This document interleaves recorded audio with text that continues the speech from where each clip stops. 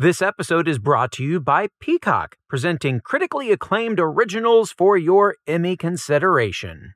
The idea of playing somebody who existed, I was just fraught with insecurity because I just wanted to do her justice. I wanted to do it right, and maybe in some way, if possible, make her proud or make her family proud.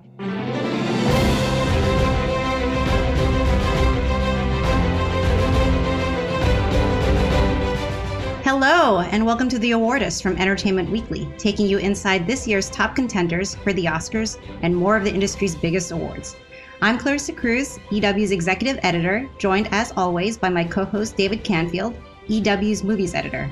And back with us again is our awards expert and resident Penguin Bloom stan, Joey Nolfi. Hey guys! Hello! Hello! Is this some sort of psychological experiment where you think I won't reference Penguin Bloom just because you brought it up first?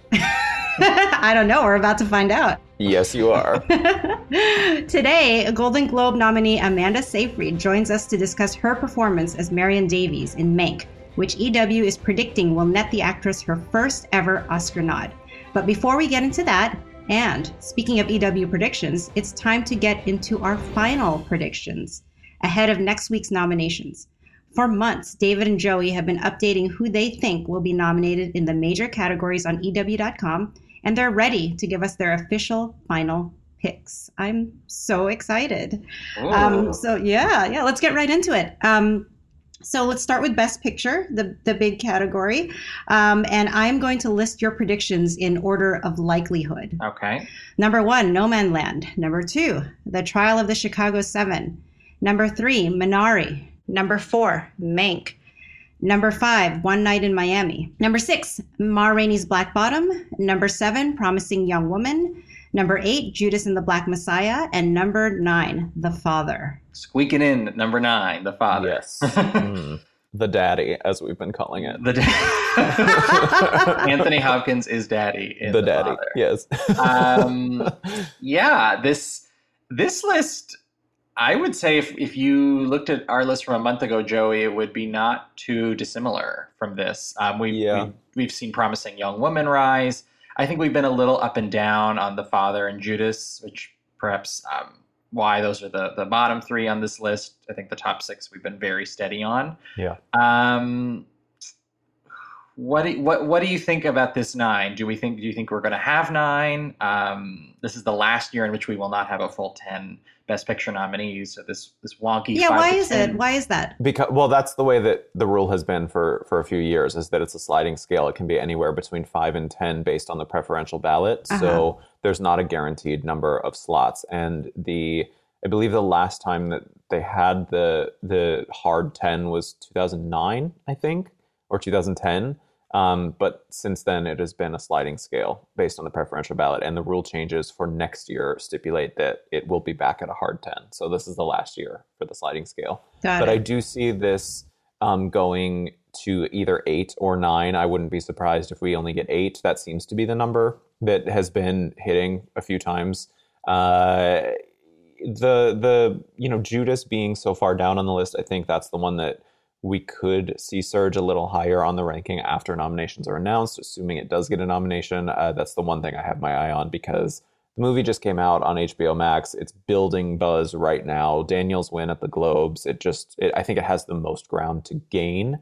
Mm-hmm. And I know that we're both also keeping an eye on Minari, which we have very high on this list, particularly because of the SAG nominations.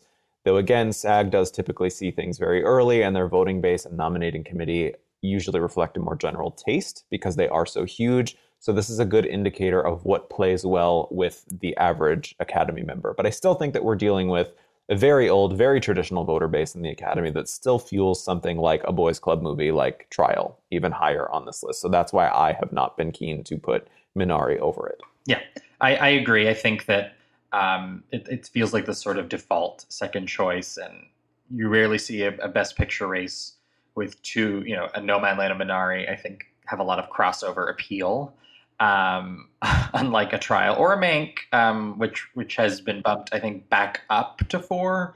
Yeah. It was blanked at the Globes, but it still did receive the most nominations there. It's done very well at the Guilds, which doesn't necessarily mean a ton when it's such a craft movie. We've also seen News of the World do pretty well with the Guilds, and that doesn't necessarily translate to a Best Picture nomination. We're not predicting News of the World right now. But I do think a movie like Mank, it has proven it has enough appeal to enough people that it can really surge with those for whom it is just the right movie. One Night in Miami and Ma Rainey's Black Bottom are in a sort of interesting place too. They are also quite similar movies, stage adaptations that are really about Black celebrity, Black masculinity.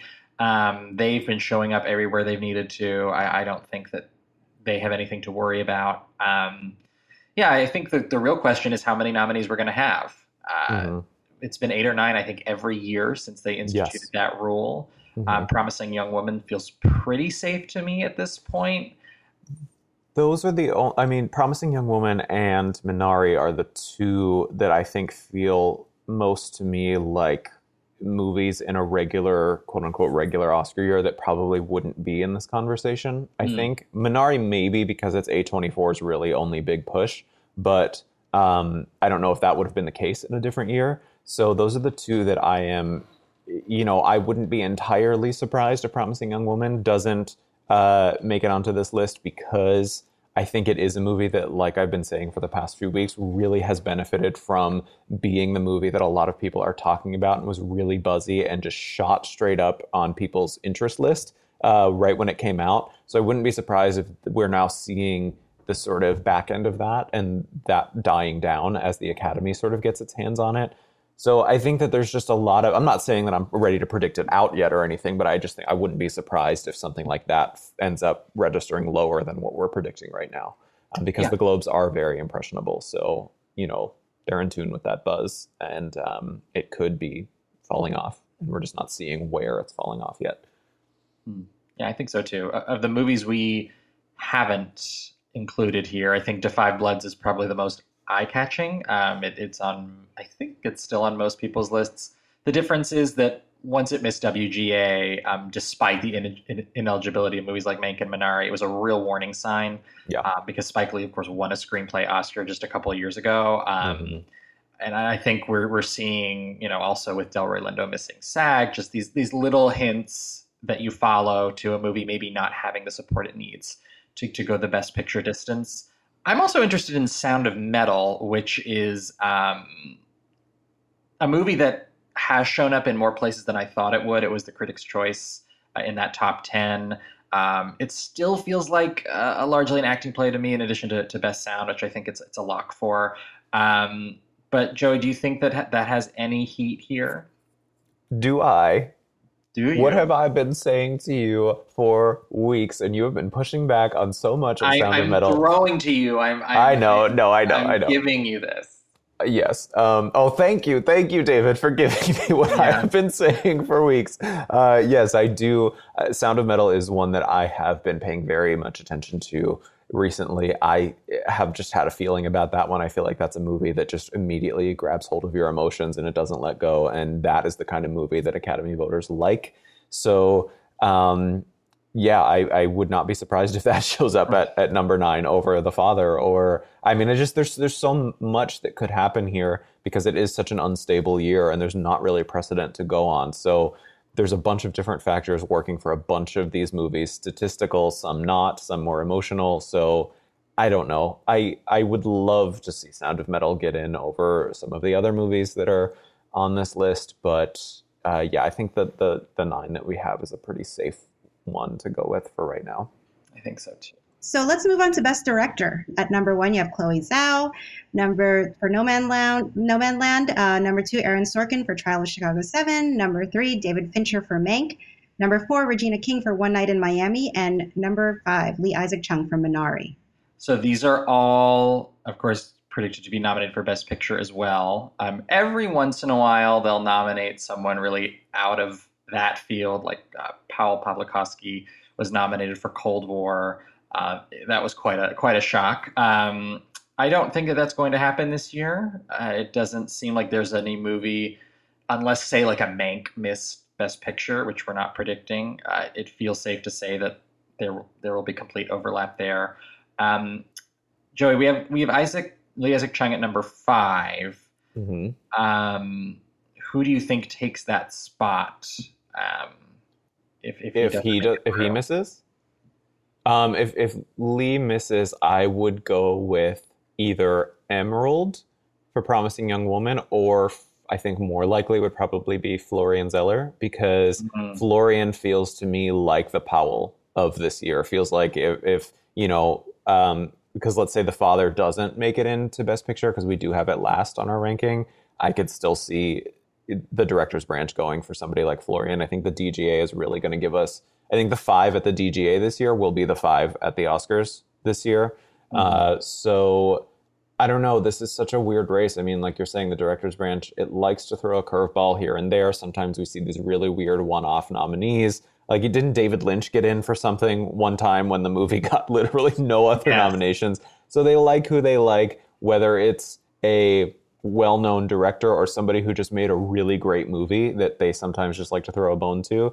The only thing that makes me second guess being more confident in somebody like Emerald, who made a really cool movie that is creating a huge conversation based a lot on her directorial stamp, is the fact that the director's branch is still such a boys' club. I mean, the Directors Guild nominations, like I said, will tell us, I think, what we're going to see for Oscar here, but I know that the director's branch is very much a staunch boys' club. So It's interesting you say that about Emerald, because I think the opposite of that, a movie that isn't as much, where the directing doesn't necessarily feel as present as Regina King's One Night in Miami. Yep. A movie that I think we agree the Academy's really going to go for, but even so, I think they really went for Marriage Story last year, but Noah Baumbach was not nominated for Best Director, I think, for that same reason. But we've talked about this a lot, and I do think that the difference is that Regina King is Regina King. She won an Oscar just 2 years ago. She is so beloved in this industry, and it is considered a real triumph, shifting from actor to director, making that feature debut to such acclaim. I do think that pushes her over the finish line in a way that, if this were someone known for filmmaking making this movie, I don't necessarily know that they would get that same recognition. Fully agree. Yes, 100% agree. And then I think it's also going to benefit her.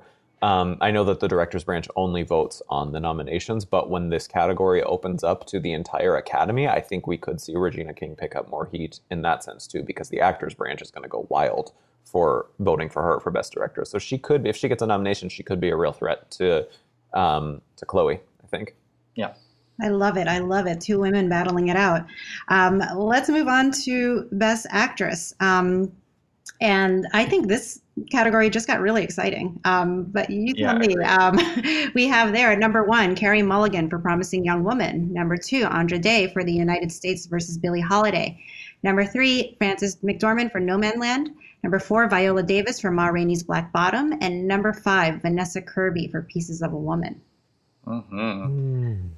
It feels like such a clear 5 that it's almost begging for someone to miss. And at this point, it looks like Vanessa Kirby would be that person. We talked about this a little bit last week. But I just don't know. I mean, do you go for Amy Adams for Hillbilly Elegy? I feel like Michelle Pfeiffer's hopes were dashed when she lost the Globe. I just think Malcolm and Marie has no awards heat whatsoever. I don't think Zendaya really is a factor here. Yeah. Meryl Streep couldn't even get a Golden Globe nomination for The Prom, nor could Sophia Loren for The Life Ahead. I mean, who is there to take a spot here?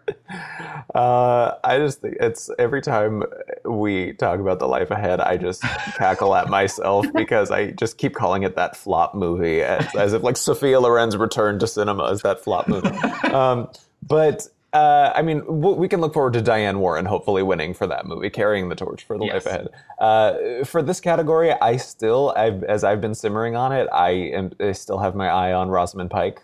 I think that I Care a Lot is still going strong on social media with a great win at the Golden Globes right before Oscar nominations voting. So I still have my eye on her. Amy Adams also could show up, but SAG is one of on the one hand, super accurate because it has crossover with Oscar membership and often votes in a vacuum way earlier than others, so they often have more organic taste. But that can also lead to really strange nominations that don't go anywhere else, like Sarah Silverman and I Smile Back, Emily Blunt and The Girl on the Train. So is Amy Adams one of those? I don't know, because she has a much higher sort of acting, I think, do we want to say clout or pedigree than those two, maybe? Because she has so many past Oscar nominations.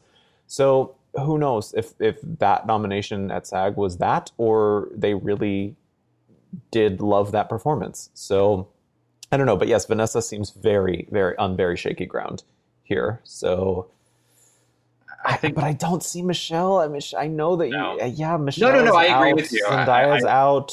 Yeah. I'm just going through the list. I'm like, I don't know who else. If it's not Vanessa, who? Rosamund and Amy are the only two that really make sense to me. I agree. I think Rosamund's would be a fascinating fifth nominee. I feel like we can agree it's going to be a Netflix actress. Yeah, it seems like that slot. They've had so many contenders come and go. You know, Zendaya is another one who, for a week or so, was very hot in this race. That slot has perhaps belonged to them, and I don't think they know who it's going to be. But Vanessa's still the safest bet of the three. It's the kind of performance and the kind of moment for an actor that I think the Academy would want to honor. Yeah. So I think that's why we're there. We know it's not going to be Sophia Loren. That we know. Well, let's move on to Best Actor. I don't know. After the Globes, this is feeling more and more like a lock to me. But let me run down the list and see. So number 1, Chadwick Boseman for Ma Rainey's Black Bottom. Number 2, Riz Ahmed, Sound of Metal. 3, Anthony Hopkins, The Father. 4, Gary Oldman, Mank. And 5, Stephen Yeun, Minari. What do y'all think? Who is that number 5? I don't know. I agree, Clarissa. I think Chadwick Boseman has this locked up after that. Definitely the highlight of the Golden Globes was that just stunning speech by Chadwick's widow. And, you know, that's just the way that this race has been going. In terms of who could possibly overtake him, we've talked about Riz and Anthony. I just don't think that it could happen. I'm just more interested in who could get that fifth slot. Obviously, Joey and I were not high on Stephen Yeun's chances a couple of weeks ago, but we are now predicting him. So he's there. Yes, he certainly is. And I think that I do feel pretty safe. Well, I don't know. Do I feel safe about anything in this race? As soon as I start to say I feel safe about it, I immediately don't feel safe about it. I've got one name that I really do want to put forward, because you mentioned, Joey, it's the movie that stands to gain ground, and that's Judas and the Black Messiah. Lakeith. And Lakeith Stanfield is not the story of that movie. He's not going to win the Oscar for that movie, but he earned great reviews in his own right.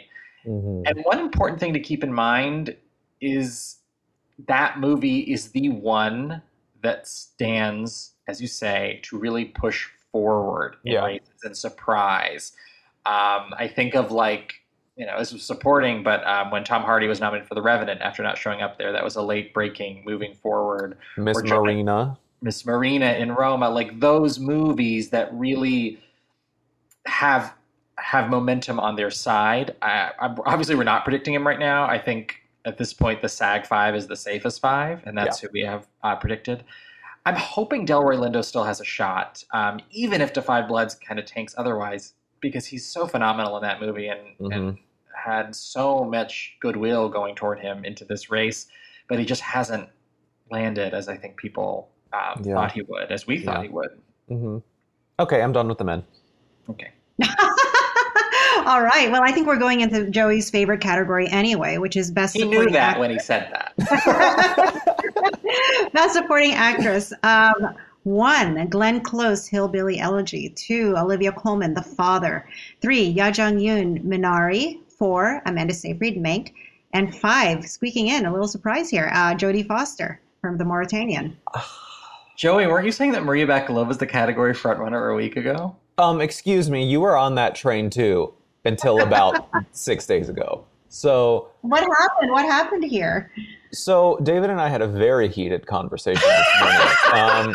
And I'm just, I'm so conflicted over this chaotic race. The other day, I was completely convinced Maria was still getting in, and now, mere days later, I am paralyzed with fear, thinking that she is the Jennifer Lopez of the year, racking up Critics' Choice, Golden Globe, SAG nominations. But I think now she could potentially ultimately miss, because I think the reason why Jennifer Lopez missed was because people were not taking that performance seriously because of the film and also because of who Jennifer Lopez is. I think that they could have the same feeling about this because it's a mainstream comedic film. They might not take it seriously enough, especially those older Academy voters. And an interesting statistic is a Best Supporting Actress winner at the Golden Globes has not missed a corresponding Oscar nomination since Catherine Ross for Voyage of the Damned in 1976. And that is a huge stat for Jodie to break. And I know it's an unorthodox year with the pandemic, but again, Jodie has a very huge victory on a major television network at a major award show right before Oscar voting. So she's on their minds in a year when people are relying on the precursors to tell them what to vote for in a chaotic year. And that is a huge statistic to break. Wow, look at Joey bringing up the history. I love it. He came ready. He came ready. And he, he's right. He convinced me. I didn't want to take Marie out, and we had gone back and forth, I think, on almost every person we're predicting on. Maybe they miss, but yeah. I think one thing you have to keep in mind in this category is it's completely fluid. I don't think, voters go into races often, especially after the Golden Globes, knowing who the frontrunner is. Laura Dern was the frontrunner the entire time. In fact, every single acting contender last year was. Yeah. This year, there's nobody here that you could call a frontrunner. Mm-hmm. And so that influences not only who ultimately wins, but who gets nominated, because there's a little bit more focus on, say, a Jodie Foster winning a Golden Globe. It does mean she has a place in the conversation. Maria did not win the equivalent Golden Globe for Best Actress in that case for comedy, and I think that does hurt her because she didn't get that moment that I think she needed to prove, much like Jennifer Lopez did not when she did not win the Golden Globe, which we were predicting she would. It's an important legitimizing moment. Maybe not for us. I think we believed that Jennifer Lopez was very worthy. I know you did, Joey, but I did too. And Maria too. Maria was very worthy, is very worthy. But unfortunately, there's a stigma. Yeah. Joey, who we have, these are ranked in order of likelihood. Who would you predict to win this thing? Well, as you said, we're saying earlier today that I've now subscribed to, I think that when you have a year like this and it's just so wide open, people are going to go with the default, which is somebody who is iconic, legendary, and is so well known and overdue, which is Glenn Close. So, I mean, Mama perhaps swooping back in. All eyes on SAG for sure. Yes. Oh, I'm so excited. Let's move on to Best Supporting Actor. I think this is an interesting race too, although I do think there is a frontrunner, but let's go through the list. Number 1, Daniel Kaluuya, Judas and the Black Messiah. Number 2, Sacha Baron Cohen, Trial of the Chicago 7. 3, Leslie Odom Jr., One Night in Miami. 4, Chadwick Boseman, The Five Bloods. And 5, Bill Murray. Well, we actually have switched out Bill Murray for David Strathairn. And Nomadland, which based on another heated conversation this morning. Yes. Late breaking news. Only because I agreed that Bill does not necessarily make this 5, but it's another case of I don't know who replaces him. One person we didn't talk about, Joey, in that conversation that I'm looking at now, and we have him in supporting here, is Kingsley Benadir for One Night in Miami, who is being pushed as lead. Occasionally the Academy disagrees with a campaign. I'm not predicting him, but he's if One Night in Miami really has a good day next week, he's one to look out for in this category. I almost feel like it's more likely to field 2 contenders than say a Trial of Chicago 7, where no one has really been able to stand with Sacha Baron Cohen. We've talked about Mark Rylance. Yahya Abdul-Mateen II is so great in that movie, but he just hasn't found the traction because there is such a clear nominee there. There also is one in One Night in Miami. Leslie is locked to be included here. But yeah, it's just, who knows? Well, do we also think maybe Chadwick is vulnerable too? Because, he's going to have so much support for Ma Rainey's Black Bottom that maybe people here are like, well, I already voted for him and and lead. So do I really need to vote for him again in supporting? Kingsley, I think his campaign is too confusing for average voters, honestly. I wouldn't even really consider him. We also have to look at the very real possibility that statistically Jared Leto is kind of in this race. So I feel that dying very quickly, though. But who knows? Jared Leto and his, amazing hair could show up in this category. But I think killery vibes. Yes, yeah. But David Strathairn, is that how you say his name? Strathairn? Yeah, I believe so.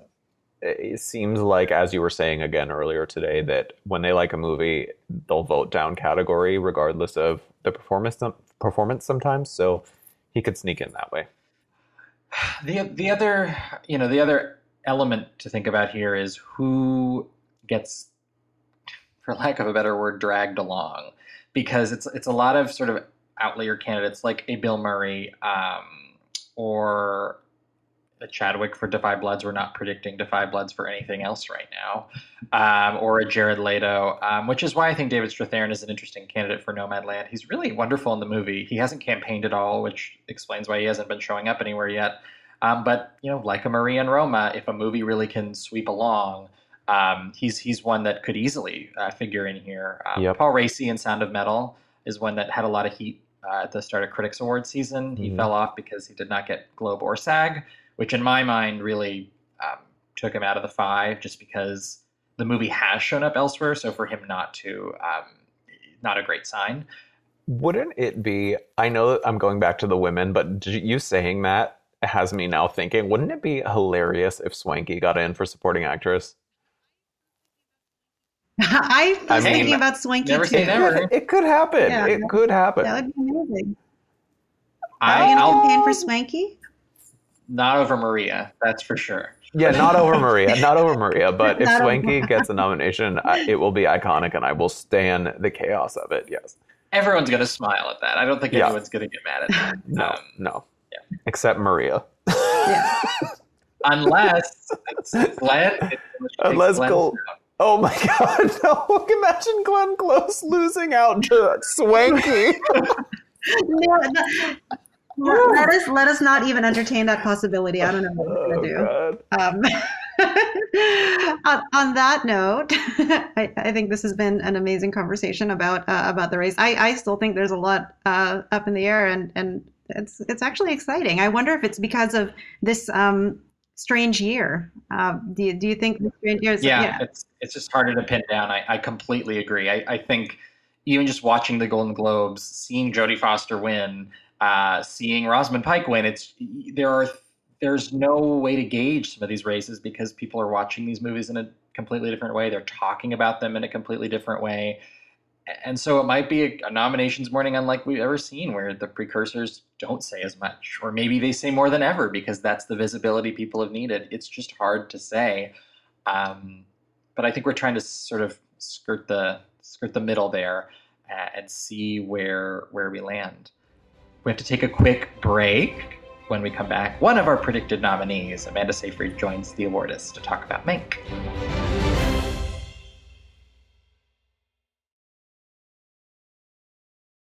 This episode is brought to you by Peacock, presenting critically acclaimed originals for your Emmy consideration. Stream limited series Apples Never Fall, starring Annette Bening and Sam Neill, and The Tattooist of Auschwitz, based on the best-selling novel. Plus, TV movie Mr. Monk's Last Case, and the stop-motion animated In the Know from Mike Judge, Brandon Gardner, and Zach Woods. Finally, head to the Highlands with Alan Cumming and the hit competition series The Traitors. Peacock is your consideration destination this Emmy season.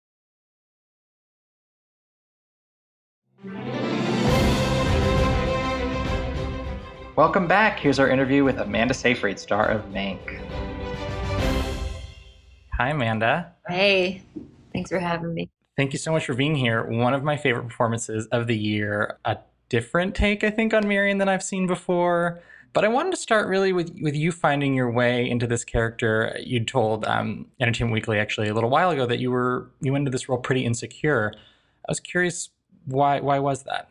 I think the idea of playing somebody who existed and having the responsibility of showing the world or the audience a new dimension or a different dimension than what they've seen before, or, you know, even just introducing this character to an audience. I was just fraught with insecurity because I just wanted to do her justice. I wanted to do it right, and maybe in some way, if possible, make her proud or make her family proud. And it was also just because I was working with David Fincher. Yeah. No small thing. I mean, I wish I had knocked that off earlier. I did somewhat soon after I started working with David Fincher. I became more comfortable because he does create a nice space to feel welcome and assured and supported. But it's just, there was just two things going against me at first. And also it's nice to have a little nerves because I don't know what artist doesn't at a certain point. In terms of your finding your way into Marion, did you watch her old films? What kind of research did you do? Particularly because I think that this movie brings her out in a lot of different ways, depending on the scene. You know, you see her as this party hostess and this person who loves to have a great time, but she also has these quieter scenes with Mank, played by Gary Oldman, of course, that reveal new dimensions to her. Yeah, well, the good thing is I did have a lot of Marion footage as whatever character she was playing in whichever movie it was. There are a lot of movies available. I started off with Cain and Mabel, which was really fun. I mean, she was a comedian. She was really skilled at that, and she was really effervescent, which is something that I wanted to capture as well. And that was very evident in the script. That's who she was, very alive, very charismatic. And I saw that in her characters.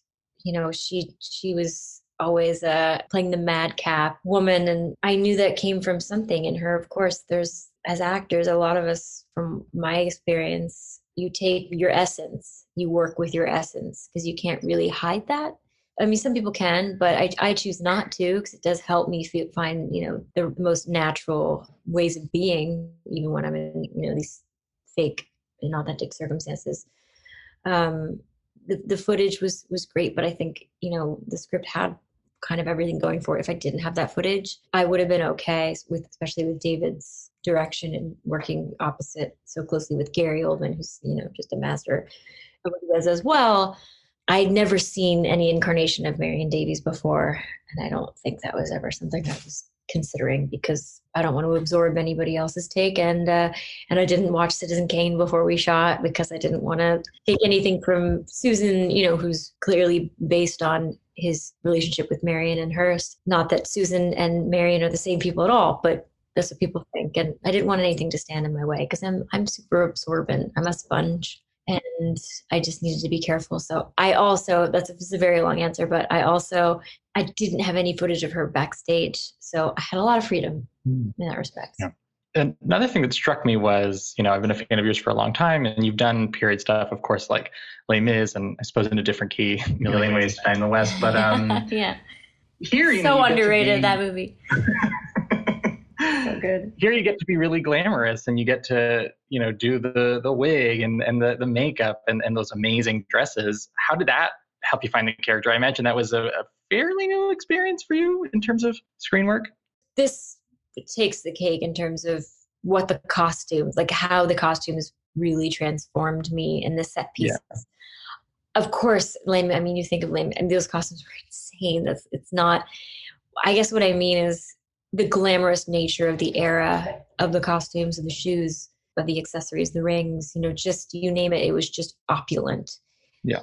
And it was absolutely the opposite of the world I'm living in, and therefore it took me so much further than any accessory, any prop has ever taken me. So that was definitely a plus in working in that era. I mean, I never really expected in my career to be able to play a 1930s, 40s era movie star. So that was just also, oh my God, like a dream I never thought I had. Yeah. There's a beat to it too, you know, in the way that David conceives the movie, very much of the era. What was that element of performance like? You know, the sort of patter and the the balance, I suppose, that he strikes there. I was not conscious. The one of the things that intimidated me in the beginning was stepping into this person's shoes in this era and how they spoke to each other, and it's like Jimmy Stewart, just the way he speaks. That's how I hear these movie stars speak, and it wasn't exactly that every time, every performance I'd seen of hers, but it was, sugar, you got this. This is the caricature in my head of how people spoke, because that's how people spoke. Yeah. And I was not ever inclined to go that route. I was hoping David wasn't going to ask that of me. The only thing we talked about in terms of the speaking, the rhythm of that, was that I was going to have an accent, a slight Brooklyn accent, which comes easier to me than any other accent, really. And then the dialogue was so transformative. Like when you are speaking the words on the page, there's a rhythm that's created by that you're just kind of following. I was never that aware of it. I was never that conscious of how I sounded, of how it felt, of how it sounded to everybody else. I was just, speaking words, the dialogue, doing the scene with my accent, and hoping that that I fit into that world, because that was a fear of mine. I feel like I'm too modern, and I proved myself wrong. Did you practice your on nerds though? I can't say it as well as you. I can't say it either. You can. My husband was like, I actually said nerds out loud the other day when I was alone with our son. Oh, wow. And I was like, what? But I think I saw the movie twice, 3 months apart, and for some reason nerds keeps coming into my head, and I keep using it. I'm like, that is not something that's happening to me anywhere in my body. So I said it. I was like, on nerds. Like, I can't.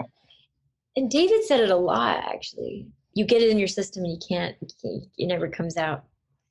It's really fun. I love it. You can see it on screen. It is a fun performance. I can see you like embracing that stuff in a lot of ways. Okay, good. You mentioned the sort of atmosphere that David created on set. What for you, in terms of collaboration, did you find yourself working with David on once you really got to the filming of the movie?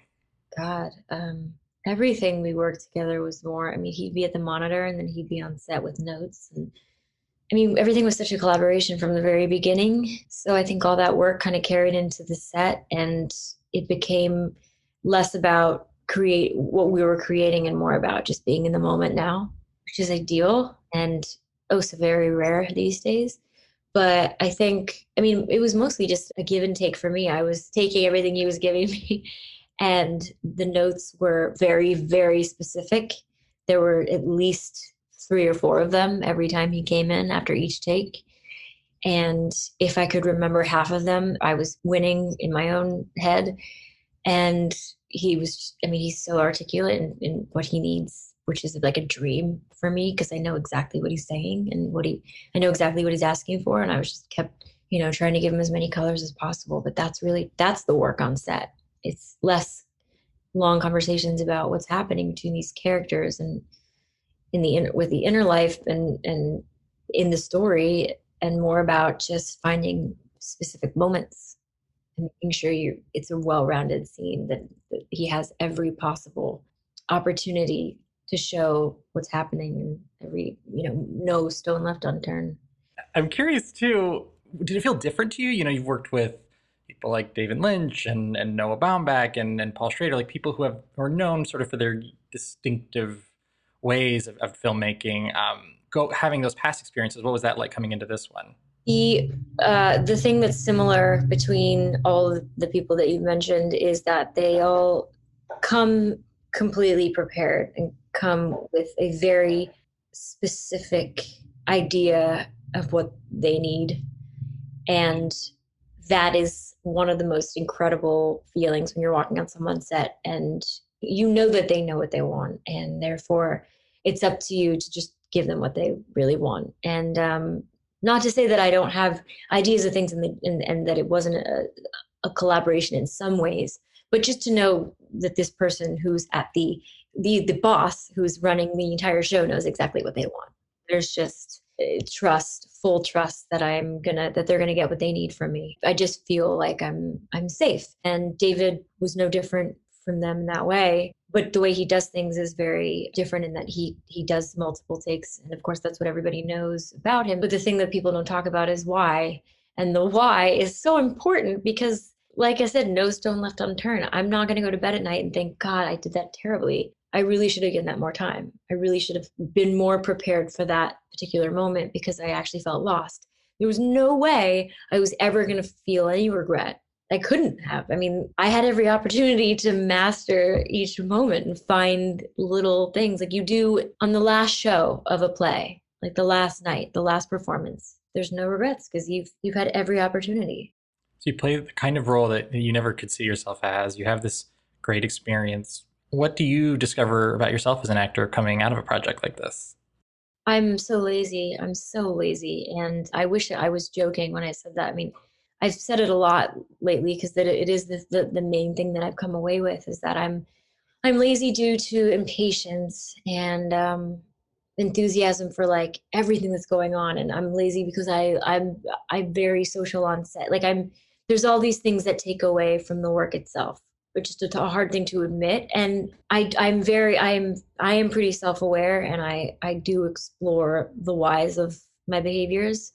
And this, I just never really paid attention to until I was like face to face with it on this set. At times I would be frustrated because I didn't feel like I was understanding, or I was understanding what David wanted, but maybe I didn't feel like I was really getting there in the time that I thought I should get there. And that's not the way he measures things. And so I'm like, I need to let myself off the hook, first of all. And I need to just know that if I want to get the that end result quicker, I need to come with more information. I need to come knowing more about everything that's going to be happening on that day.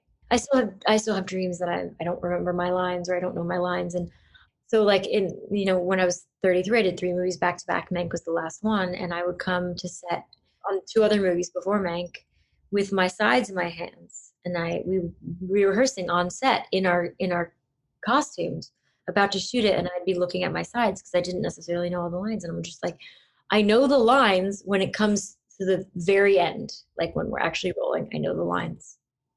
But up until that point, sometimes I don't. And that's not going to work for me anymore. It's not going to internally, whatever it does to me, it doesn't work. It creates a whole mess of problems. So yeah, thank you, David Fincher, for that message that I could give myself.